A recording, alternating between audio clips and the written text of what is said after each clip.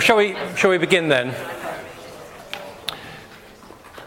So yesterday we looked at this pair of wells that were separated by a barrier so that classically the particle couldn't get from one well to the other, and we found that the particle got from one well to the other and used that to make a model of an ammonia maser with a nitrogen atom passing through the barrier formed by the hydrogen atoms.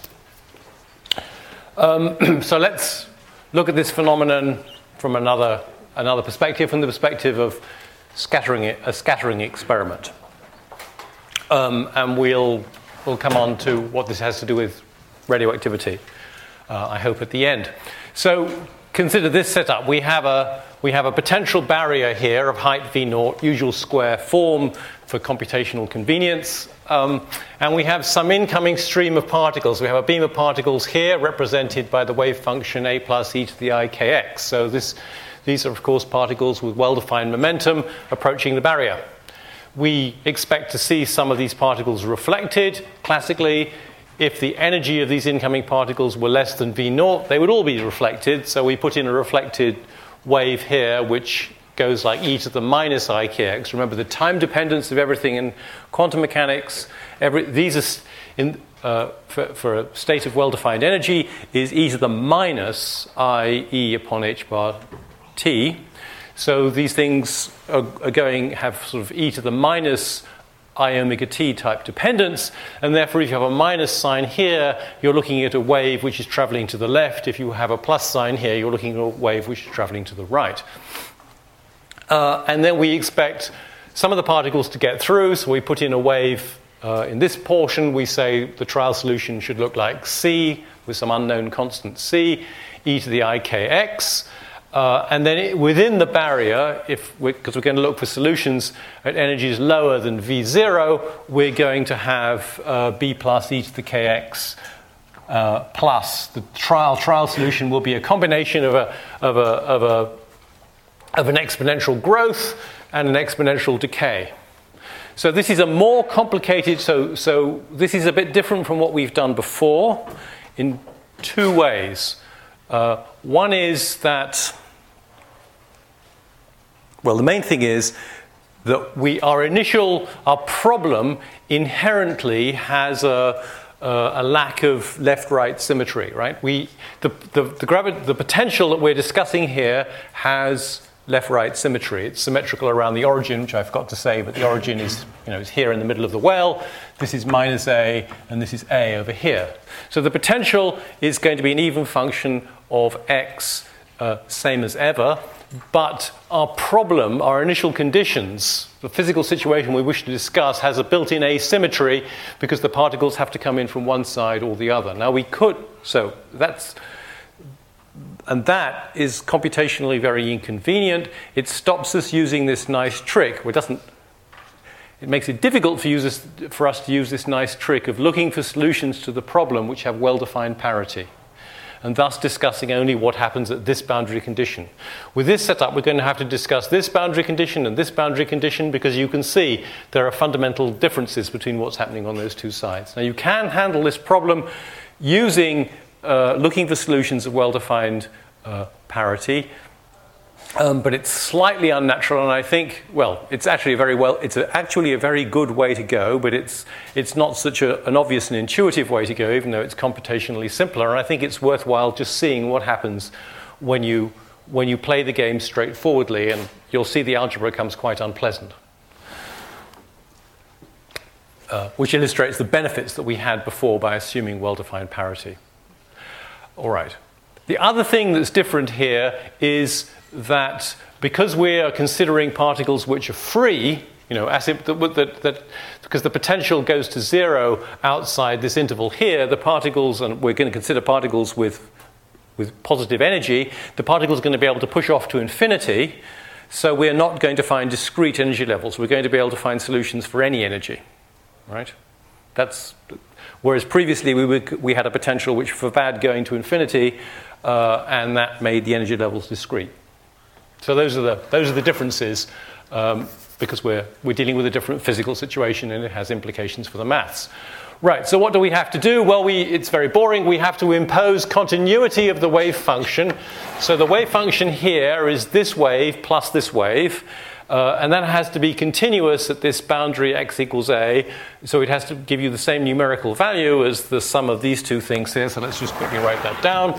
So we have a plus e to the minus I k a, which is the incoming wave evaluated at that barrier, x equals minus a, plus a minus e to the plus I k a. And that had better equal b plus e to the minus k a. Plus b minus e to the minus, no, that one's got plus ka, right? Many double negatives here, unfortunately.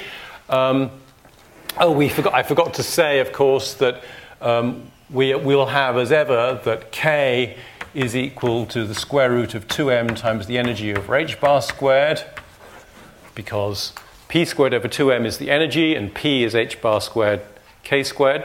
Sorry, p is h bar k. And we will have that big K is equal to the square root of 2m v0 minus e over h bar squared.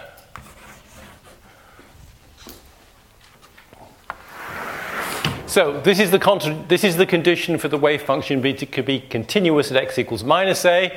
We require, as yesterday, that the gradient of the wave function is also continuous there. So we have to take the gradient of that function on the left and evaluate it at x equals minus a, and we find that ik, common factor, a plus e to the minus ika minus a minus e to the ika, close brackets, is equal to big K, common factor, b plus e to the minus ka minus b minus e to the ka, close brackets. Then we have, so it's two equations. Now we have two more equations because we have to get everything honky-dory on the right-hand boundary, which is not now dealt with by symmetry as it was yesterday. So this is where everything becomes difficult. So we have c e to the ika is equal to b plus e to the ka plus b minus e to the minus ka. And we have that ik over k, I'll write it thus, of c e to the, well, maybe I should leave that one alone, c e to the ika, that's the gradient on the right side, is equal to big K, common factor, open brackets, b plus e to the ka minus b minus e to the minus ka, close bracket, and I live in hope and some anxiety that those equations have been correctly stated. So what do we have to do? We now have 4 equations and 5 unknowns, I think, right? There are 2 A's, 2 B's, and a C. So we will not be able to get rid of all of them. We will be able to express in principle any one of the A, B's, and C's in terms of the other one, and that physically corresponds to the point that the flux of incoming particles is controlled by A plus, and that's in your control. You can put in more particles or fewer particles, and that will obviously lead to more particles coming out or fewer particles coming out, depending on the incoming flux. So the general idea is you expect to be able, the goal is to express any one of these things as a function of A plus, as a multiple of A plus, and we expect them to be linear in A plus. So that's why we've got too few equations. We don't physically expect to be able to determine everything. So what we should do is engage in an elimination exercise. A reasonable way to go is to take these 2 equations here, divide this equation by this equation, say, and that will get rid of C, and will give you a relationship between B plus and B minus. And then you can take that relationship between B plus and B minus and use it in these 2 equations to express to get rid of B minus from these equations, these 2 right-hand sides. So they both become simple multiples of B plus. And then you could divide these two equations one by another. The b plus, which will be a common factor on the right-hand side, will go away. And you will be left with a relationship between a plus and a minus, a single relationship between a plus and a minus. So that will be the promised relationship that expresses the number of reflected particles as a multiple of the number of incident particles.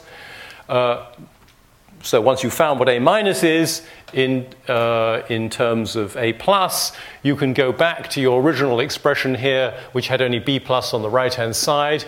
A minus can be expressed as a function of A plus, and you'll be able to find what B plus is. You'll be able to find what B minus is, and they can all be determined. So let me not do all that algebra. That's the strategy. The execution, of course, is quite tedious, and the scope for making errors is quite large. And in fact, I find that there's a typo right there in equation 540 in the book, because when you do eliminate between these two equations here to find out the relationship between B minus and B plus, it should be that B minus is 1 minus ik over k over 1 plus ik over k e to the 2 big Ka b plus. So that differs from what's in the book, partly by arrangement of this, but more importantly by this having been left out. That's got slipped out in doing the typesetting. Okay, so we have that relationship there. We stuff this back into the other places, and we find that A minus is equal to A plus. So I've described what we do. We take this B minus, use it to get rid of B minus from here and replace that with B plus and some factor. Then we divide these two equations, and then we get this relationship I'm about to write down between A minus and A plus. And it is A minus is A plus e to the minus 2 Ika q minus 1 over q plus 1, where q is itself pretty yucky. It's cosh 2 Ka minus I k on k, hyperbolic shine of 2 Ka all over cosh 2 Ka minus big K over Ik of shine. So the algebra is, as promised, altogether more messy than it was yesterday, because we're not exploiting parity. We're not dealing with finding a... Right. So what do we want to know about this physically? What we want to know about this physically, I think, is what is the chance that the particle is reflected? What is the chance that the particle gets through? So classically, everything will be reflected, and the modulus of A minus would be the same as the modulus of A plus, right? And you can see that that isn't looking very promising, because that would require that, well, basically the Q was simply enormous, right? If Q were very large, then Q minus 1 would be the same as Q plus 1, and everything would be reflected. But in reality, it's not all going to be reflected. Something's going to get through. How to find C? Well, you could take this A minus expression, from it, as I've described, obtain B plus, from B plus obtain B minus, to put these back into this equation here, say, and find C. That's too much like hard work. It's easier to say that, look, there's going to be conservation of particles.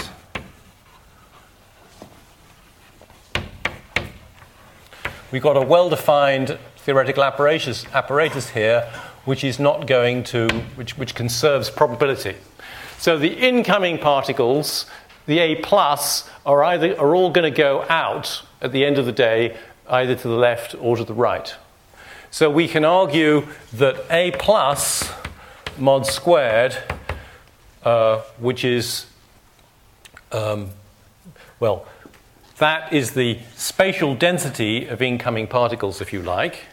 If you multiply that by the speed of the incoming particles, which is P over M, so H bar K over M, you will get the flux of incoming particles. And the flux of incoming particles has to equal the flux of the outgoing particles, which is A minus square, the mod square of A minus, the density of outgoing particles, again, times h bar k over m for the speed, plus c mod squared, right? So conservation of particles implies this relationship between these amplitudes. And of course, you can in principle check whether this algebraic relationship is satisfied by these equations by hard slog, because I've described how you can in fact find C. We've already found A minus. You could in fact, in principle, find C and check that it satisfied this equation, but we don't want to do all that algebra. So the point is that what we wanted to say is the flux. Well, what we want to say is the following, actually, is the fraction of particles that get through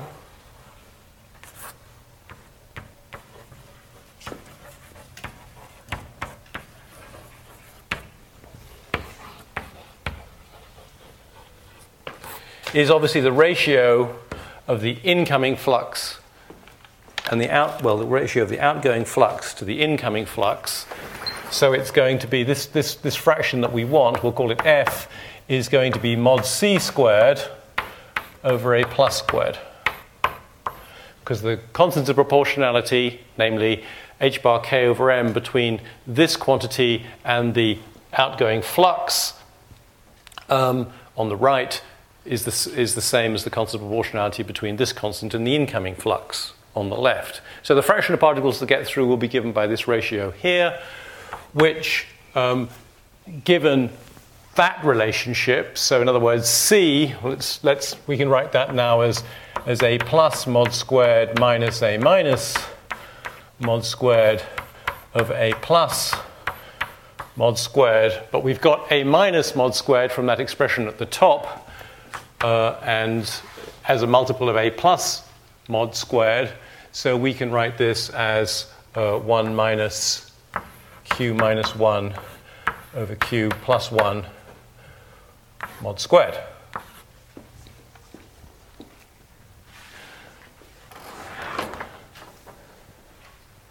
Well, the mod square of this ratio is the ratio of the mod squares of the top and the bottom. So this can be written as 1 minus 1 q minus 1 mod square over q plus 1 mod square. So let's address ourselves to what these mod squares are. So what's q minus 1? Well, q minus 1 is going to be, well, it'll obviously, on the top, it will have the existing top minus the bottom. So when we take away the bottom from the top, the Cauchys go away, and we are left with, I think, k over ik minus ik over k times sine 2ka. And that will be over, I'll just call it the bottom because we're not really going to take much interest in what this bottom is. It is the bottom that you see up there, cosh 2ka minus k over ik, etc. And q plus 1, the reason we won't care about the bottom is, of course, it will cancel when we take this ratio. So for q plus 1, we unfortunately find that the Cauchys add and the shines irritatingly refuse to cancel. So this becomes 2 cosh 2ka. We're adding, so we have minus ik over k plus k over ik, all in a bracket, sine 2ka. And again, that's over the bottom.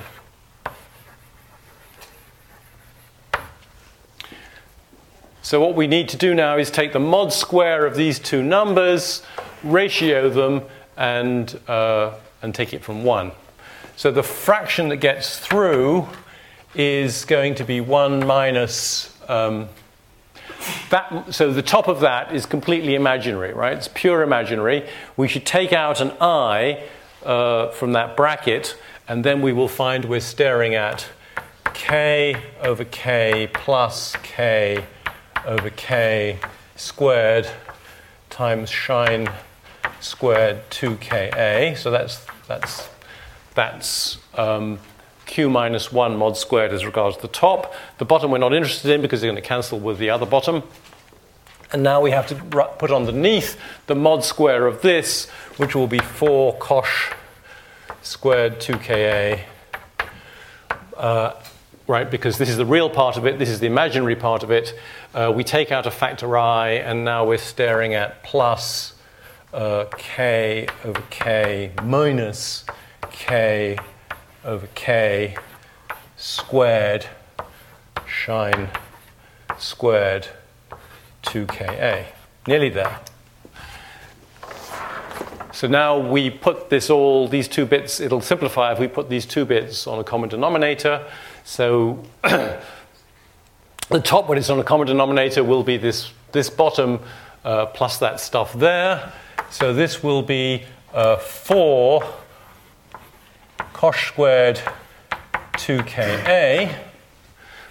And now we're going to have sine squared, let's write it in, plus, sine squared 2ka, brackets. Now, brackets what? We will have this bracket squared. Well, we'll have this bracket squared, minus this bracket squared. And when we square these brackets, we're going to get k squareds over k squareds, which will cancel because of that minus sign. And what will not go away is the mixed term, the product of multiplying this on this, which generates 2, and the product of multiplying this on this, which generates another 2. So we will get 4, and it will in fact be with a minus sign, because this minus sign is there. When this comes up here, that minus sign will stick out, and this minus sign will make the mixed term minus there. So this is going to be times minus 4, and it's over the bottom as you see it, over 4 cosh squared 2ka plus k over k minus k over k squared sine squared 2ka. And the top simplifies most beautifully because cosh squared minus sine squared is 1. So the 4's can be cancelled, and this actually is nothing but 1 over. So the fraction is 1 over cosh squared 2ka plus a quarter of k over k minus k over k squared sine squared 2ka.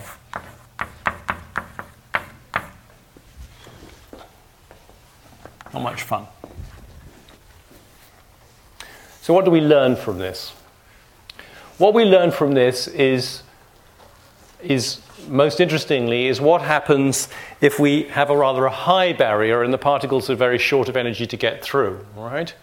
So K is a measure of the deficit in energy that the particles, right, that they have, by how much they don't have enough energy classically to get through the barrier. If the barrier is very high and they don't have much energy, then we're looking at the cosh of a largish number and the sine of a largish number. And so what we can say is that for large Ka, we can say that cosh 2Ka behaves pretty much like sine 2Ka behaves like e to the 2Ka, right? But we're interested, in fact, in cosh squared and sine squared, so F is looking like 1 over e to the 4 Ka. So if Ka is an appreciable number, this probability of penetration is becoming small. The crucial result is that the probability of getting through there is decreasing exponentially fast in the height of the barrier. So you don't need a very high barrier to make this quite a small effect. And somewhere here we have, so this is, this machine goes to sleep, doesn't it? That's the trouble. It shouldn't go to sleep.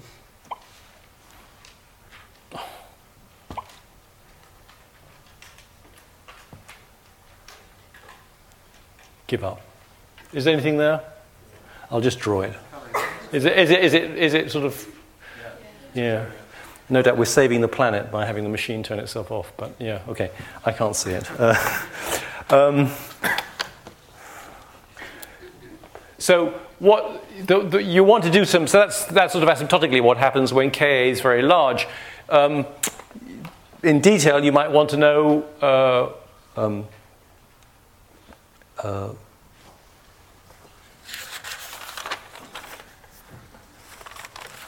for smaller Ka, sorry.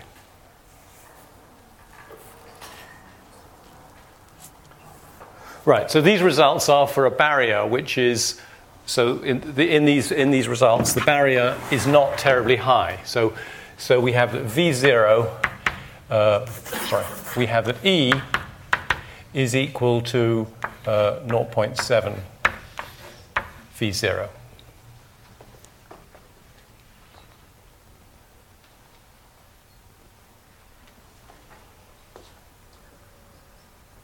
No. Sorry, what have I done?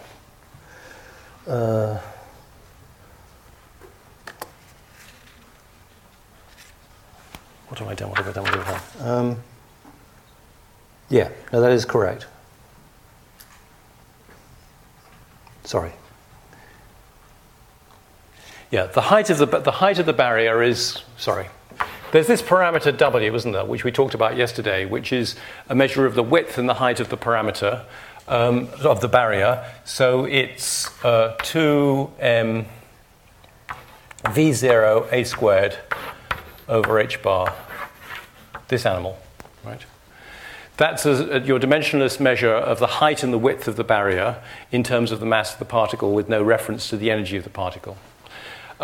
Sorry, that's not the case. Then what's being plotted here is the probability of getting through as a function of your energy over V0 for barriers of different Ws. So I think, is it a 0.5 at the top there? Yeah, so here's a relatively weak barrier which gives you at fairly small energies a chance of getting through. In other words, it's not a very fat barrier, that's the crucial thing. This is a fatter barrier, this is a fatter barrier, and so you can see how, as a function of the energy, your chance of getting through rises in detail. Okay. See if we can get these things to stay alive for later. What's physically interesting about this, or an interesting application of this, is the radioactive decay.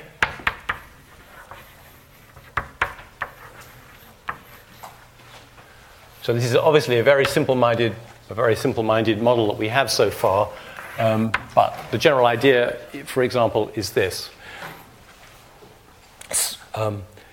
So what we should say is that inside 238 uranium, which is the non-fissile sort of uranium, you have a number of alpha particles. This is a simple-minded picture. So what does the potential energy of an alpha particle... So we kind of consider this to be, 238 uranium, which decays to 234 thorium, and an alpha particle with a half-life of, I think it's 6.4 gigayears. Right? So it takes the age of the universe, typically for a uranium-238 made in some supernova, to eject an alpha particle. So what's happening here from this perspective? What's happening? So what we should do is we should think about this alpha particle and this uranium-234 nucleus as a kind of dynamical system. So the alpha particle, when it's a long way when it's a decent distance more than 10 to the minus 15 meters or so away from the thorium nucleus is repelled by the electrostatic repulsion. So the potential energy curve has a sort of 1 over r type behavior here. When it gets close enough to the thorium nucleus, the strong interaction, it's able to exchange gluons and stuff with the alpha particles, with the nucleons inside there, and it feels an attraction. So there is a well that looks a bit like this, except this is extremely narrow. So the width of this, right, is say 10 to the minus 15 meters, sort of typical nucleus size. So inside that uranium-238 that you mine in Australia or something, there's some alpha particle moving around in here with a large velocity, a sort of relativistic velocity. Every motion inside nuclei is kind of relativistic.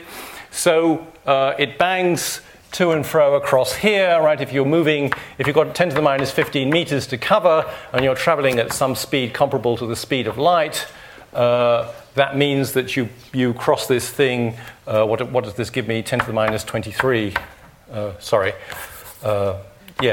You need about 10 to the minus 23 seconds to cross. So roughly 10 to the 23 times a second, this alpha particle bangs to and fro, to and fro, to and fro. This will be the classical picture. And it needs to do this. So it does this for on the order of 6.4 gigayears, so for many gigayears. So for on the order of, shall we say, 10 to the 17 seconds, which is a third of the age of the universe. So it makes about 10 to the 40 impacts on the barrier. And then, wonderful moment, it gets out on the 10 to the 40th attack, whatever. It slips through here and goes off to infinity.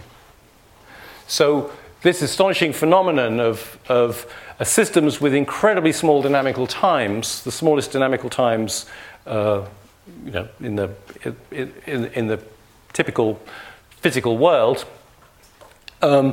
doing something on a timescale which is the age of the universe. It is the most astonishing phenomenon, but how does it happen? It happens through this exponential decay. The height and width of this barrier are substantial, but that e to the 4 times the height and width of the barrier amplifies this so much that your chance of getting out turns out to be only 1 in 10 to the 40.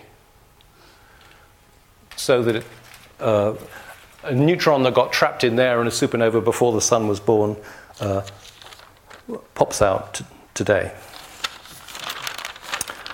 So we should now. So that's the end of games with square potential wells. I hope you get the idea that it's a rather artificial. It's a scheme for finding solutions to the time-independent Schrödinger equation, which can illustrate interesting physical phenomena, although the potentials themselves are very artificial. And we should now just ask ourselves, what of the results that we've obtained would be spoiled, would change if the changes in potential weren't abrupt, right? In the real world, they're not going to be just step potentials. We've used step potentials as a computational convenience. In the real world, they're going to have to extend over some distance, and one wants to understand, it's important to understand which of these results would survive and which would be spoiled by taking a more realistic potential. And I've focused on problems where stuff would survive and tried to neglect problems, or haven't spoken about problems which will be seriously damaged, but you can be misled. So in particular, if we would do a calculation precisely analogous to this for particles encountering a square potential well, all this calculation could be pushed through with the minor modification that in here we would have b plus e to the I kx and b minus e to the minus I kx, big kx, right? We would have two. So if we had particles moving in here from infinity with an energy greater than 0, the particles, when they got here, would speed up and slow down when they got here and stuff, and classically all the particles would pass through. If you solve this problem using this apparatus here, what you're going to find is that some of the particles are reflected from this barrier. Some of the particles are reflected, from the whole setup. I don't want to say which barrier they're reflected from, because there are two barriers they can be reflected from, and the results are a superposition of those, and some particles get through. And if you do this calculation, you are learning something which will be profoundly changed if you're more realistic and say, well, my real potential well, of course, is going to have somewhat slopy boundaries. And the issue is, how steep does something have to be for this to be a decent guide? The good news is that the results to that kind of calculation are not going to be profoundly affected by the steepness. They'll be somewhat affected, but not enormously affected, so long as we stick. We would be misled if we put particles in at sufficient energy that they were classically able to get over the top. But if we stick to particles which are classically forbidden in here, we're not going to be enormously deceived by taking sharp boundaries. How do we do this? Well, what you need to do is numerically solve the wave equation, solve the time-independent Schrödinger equation for some kind of a potential change which can be made either steep or less steep. So if you take that the potential as a function of x is equal to some constant brackets times naught if x is less than minus a, and in this zone here is something like 1 plus sine pi x over a. That's for mod x less than a, and you take it to a 1 down here if x is greater than a. I hope I've done that the way I should have done that. Then you will, so this is just a simple functional form that describes a curve that looks like this, right? It goes from v naught here, it's precisely v naught when you're more than a away, and it's precisely 0 if you're to the left of minus a, and it moves smoothly and continuously with a continuous gradient from one thing to the other thing. And by changing a, you can make this steeper or less steep.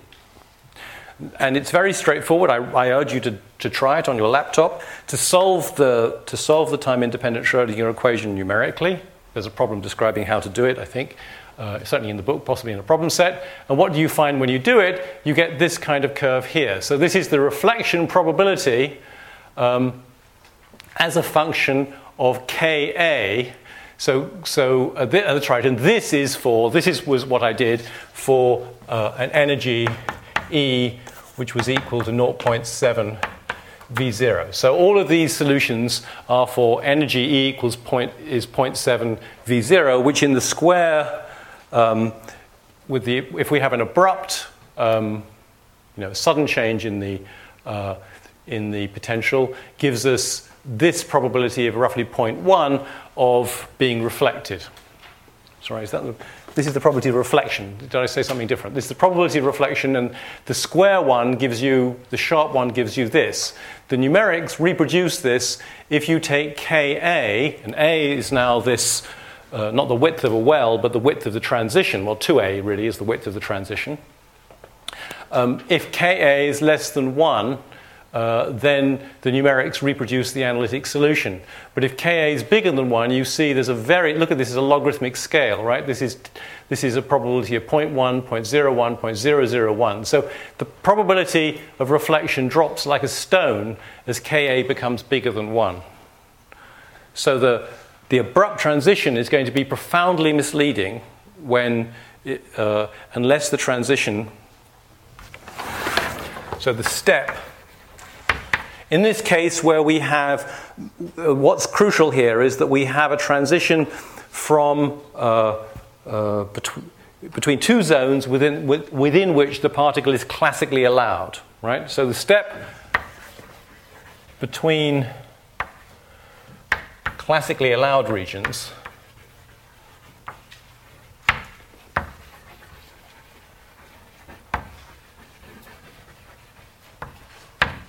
is misleading. It exaggerates reflection if Ka is greater than on the order of 1. That is to say, what does that tell me? K is 2 pi over lambda, so that tells me that if A, the transition width, is greater than 2 pi over the de Broglie wavelength, right? So the transition really has to be quite abrupt in terms of this natural sense of scale. If you ask, so what's the de Broglie wavelength for an electron?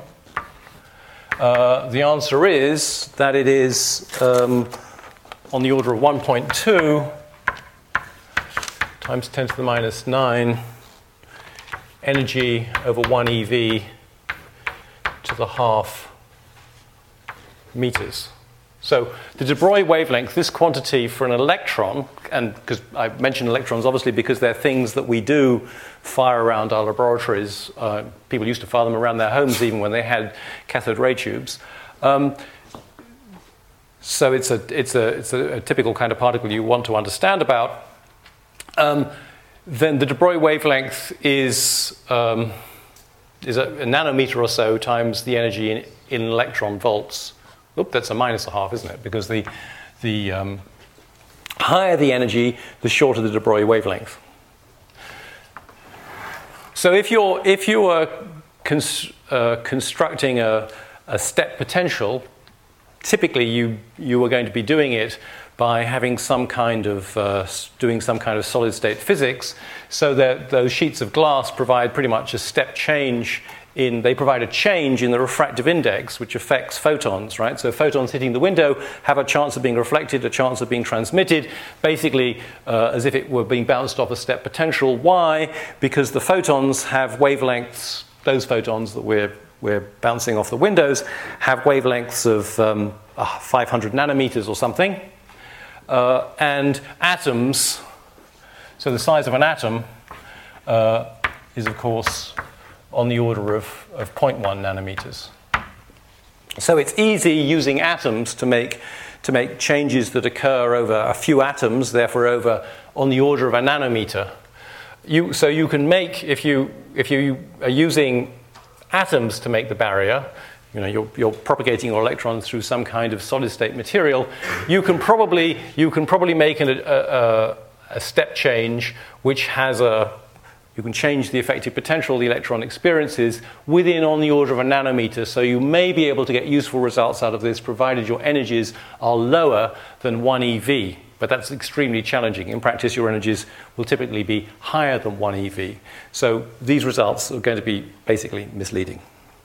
What you see here is a return of common sense and rationality. If you roll a piece of chalk off the edge of this table, it will of course fall. It won't be reflected. It's not going to be reflected by the lower potential, the onset of lower potential. And that's what the numerics are saying here, that unless you have that in practice, when something encounters a drop in potential, for example, the reflection chance is going to be, in fact, very small, because this is not going to be abrupt. It's going to be like this, a tiny bit easy, and then everything is basically going to get through. So what actually happens is that when you have a slow change, a gradual change in the potential, is that the wavelength, as the electron or the particle comes along, it comes to this region of lower potential energy. We would say it speeds up. The numerics will show you that the wavelength of the wave is getting shorter, so the momentum is getting larger, because as p is h bar k, yes, it's speeding up, and it's just there's no reflected wave, so the whole thing just moves into a new regime with a shorter wavelength, everything changing continuously. Well, I think that's pretty much all I want to say, so we'll finish there, and that's the end of step potentials, and on Monday we can start on